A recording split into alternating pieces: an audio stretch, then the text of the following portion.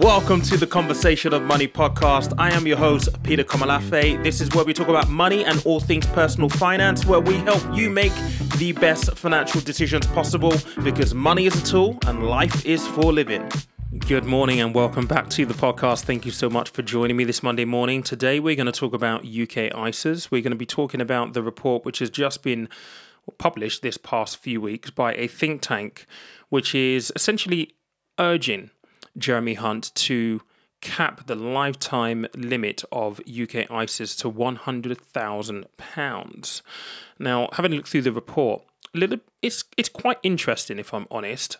The positioning for the reasons behind this, I think, are maybe a little bit questionable, but I do think that it also highlights a negligence or an unawareness of a much bigger problem, which I've spoken about here on this podcast. I 100% champion because I believe it to be true. And it will be interesting to hear from you guys on social media after you've listened to this. So please feel free to reach out what your views are as well. Because for a lot of people, this may not impact them. It may not make any difference at all. For some people, it will impact them. And there's a lot to unpack with this suggestion. But as always, what does it mean to you? What does it mean to you? What do you have to do about it? And that's kind of what this episode is going to be all about. So in this report, it suggested that the ISA lifetime limit be capped at £100,000. Now, the reason for that is that the report posits that the ISA regime or policy essentially incentivizes high income earners to save into an ISA and not low income households. Now, clearly, there is a difference between low income and high income, and I think it's really important to understand where you basically sit. But I believe that for most people on the YouTube channel who follow me, and most people who are on Instagram, and maybe even you who listen to the podcast, will be from across different income brackets. And within that, you will have different views on use of ISA. I would certainly say from the people that I have spoken to, who I've interacted with across all three of my mediums, the podcast, Instagram, and YouTube, there is a large swathe, I would say majority swathe of them that all use ISAs, all to different levels based on their income. But ISAs are very, very popular. They were introduced back in 1999 to encourage people to save more because of the tax-free element to it. The report posited that when the increases to the ISA allowance happened in 2014, that there was a disproportionate amount of money that went in from high income households that otherwise would have gone into savings account where tax would have been payable. And I can see that would be true. During my time advising and working with financial advisors, there has definitely been a noted instances where wealthy clients use up their allowance every single year and they feed it via their general investment accounts every single year to top up their ISAs to make sure they can move a large chunk of money into a tax-free environment. This is what happens. It is part of financial planning. So capping this at £100,000 will 100% hit the high earners and maybe wealthy people, limit them in terms of how much they're going to be able to put into there and also get as income tax-free as well. Does it really make a difference to low-income, middle-income households, though? That is the question. The overarching sentiment that I've got from the response to the video on Sunday, this past weekend, is that for most people on low incomes and middle incomes, it's not going to make any difference at all. And I can see that because even at the current ISA allowance limits, it's going to take 5 years, if you're lucky enough to have that disposable income, to put money into your ISA and max out that £100,000. And the reality is for most people, you're not going to be able to do that. But I asked the question why we're doing this. Well, it's evident. News is reported in the report. It's also posited in there that this is going to raise £1 billion by the end of 2023 for the government. And circa £1 billion plus every single year after that, which, given where we are right now, is a positive because we need to raise more taxes. However, there is the opposite side of the argument here that I guess high income households and investors will argue, and let's not beat about the bush, this podcast does cater to investors as much as everyone else, that this is just another way to tighten the screw on investors and people on a tax level. We've already seen what's happening with capital gains tax allowance, with the dividend allowance. Those are all being significantly reduced over the next couple of tax years in a bid to raise more taxes for the government. Another thing that I've noticed in the comment section on YouTube is that people wouldn't necessarily feel as though this is a restrictive tax or unnecessary tax if they knew that the £1 billion that would be raised by this would be used for good purposes, for good reasons, if it would improve the NHS, for example. But there is no accountability in government to understand where this money will go, what it will be used on, and whether it would actually make a difference or not. And I think this speaks to the underlying issue that I really want to talk about here on this podcast. Number one, we don't have trust in our government, and that is an issue whenever you have any setup, let alone just, a country with a government in charge of looking after the interests of its citizens. If you don't have any trust in business, your business is gone. If you don't have any trust in your personal relationships, your personal relationship is gone. As citizens to the government, those dynamics still ring true. However, in the report, it talks about the fact that ISAs do not incentivize low-income households to save enough. Now, this is interesting because we know that according to recent reports and research, that 1 in 4 of us have £100 in savings. Just 1 in 4. And 1 in 6 of us have no savings at all. And when you compare us to our fellow compatriots in the G7, for the last 22 years, we have had the lowest savings rate as a country in the entire G7. Meaning, us as citizens, we save the least amount of money.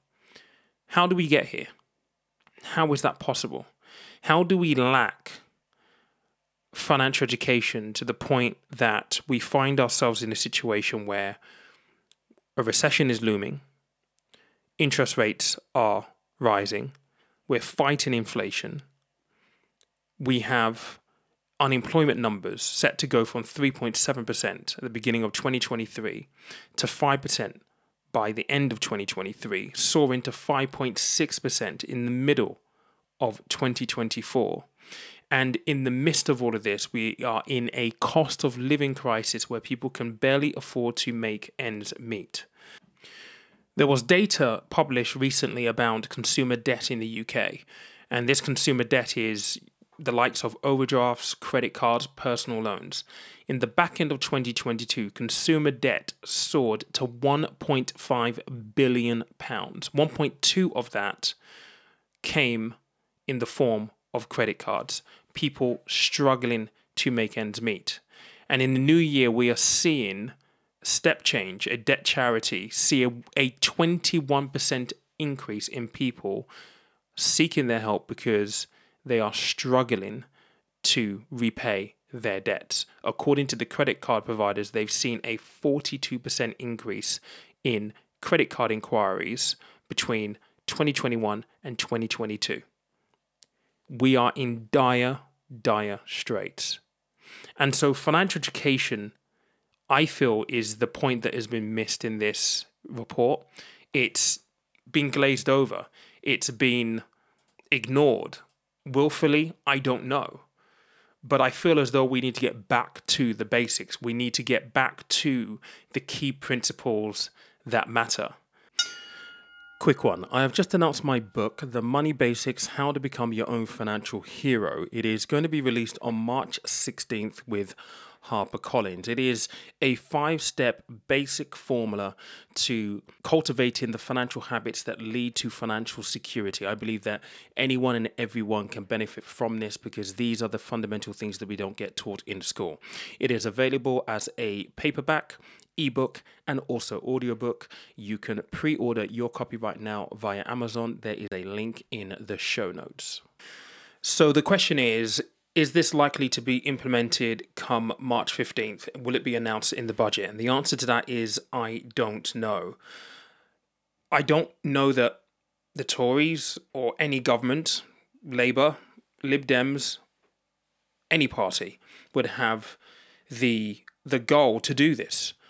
But there is a strong case for them to do this. We're heading into a recession. The economy is going to retract.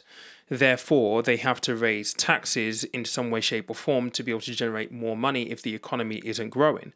And I think ultimately, when you think about this from an optics point of view, if they were going to attack ISAs in a bid to increase the tax take, this is probably the best way of doing it because it has a nice spin to it. It could be perceived that by capping the maximum amount you can accumulate in an ISA across your lifetime is capped at £100,000, it could be spun as a tax on the rich, which is a very popular narrative. That narrative wouldn't be received as well if they reduce the ISA allowance, in my view. So will they do this? I really don't know. I think one of the things that has really come across that people are very, very annoyed at when hearing this suggestion is that for many people who are working, regardless of whether you're in the 20%, 40% or, additional rate, higher rate taxpayer brackets, you are already taxed at source for the money that you're putting into this ISA to then be taxed again. And this is the way taxation works, feels like a bit of a double kick in the teeth. And there was a comment on YouTube from a 24-year-old, and he talked about how it feels as though everything is rigged against him. Being 24 years old, coming to the realization that getting on the property ladder is so much more difficult now because of property prices and how incomes have not obviously kept up with inflation, and inflation is high, burdened with student debt to get a degree that you may not necessarily get a job for. We need change. We need a new approach. And I've spoken about this a number of times on the podcast, and I think it's something that we need to debate. We need to push forward. We need to keep having a conversation about, because what is working right now isn't working. It isn't working. And it isn't working for a lot of people, and it's certainly not working for the next generation. We cannot be a country of high taxation and, in my view, still continue to have poor services, poor amenities. There has to be a new approach, a radical approach, and I would love for financial education to be part of that radical approach, that radical change, because we need it. And so what actually happens if this is announced on March 15th in the budget? What do we do? I don't necessarily think that anything is going to happen. If it does get introduced, I think we'll continue to invest and save into ISAs, and we should.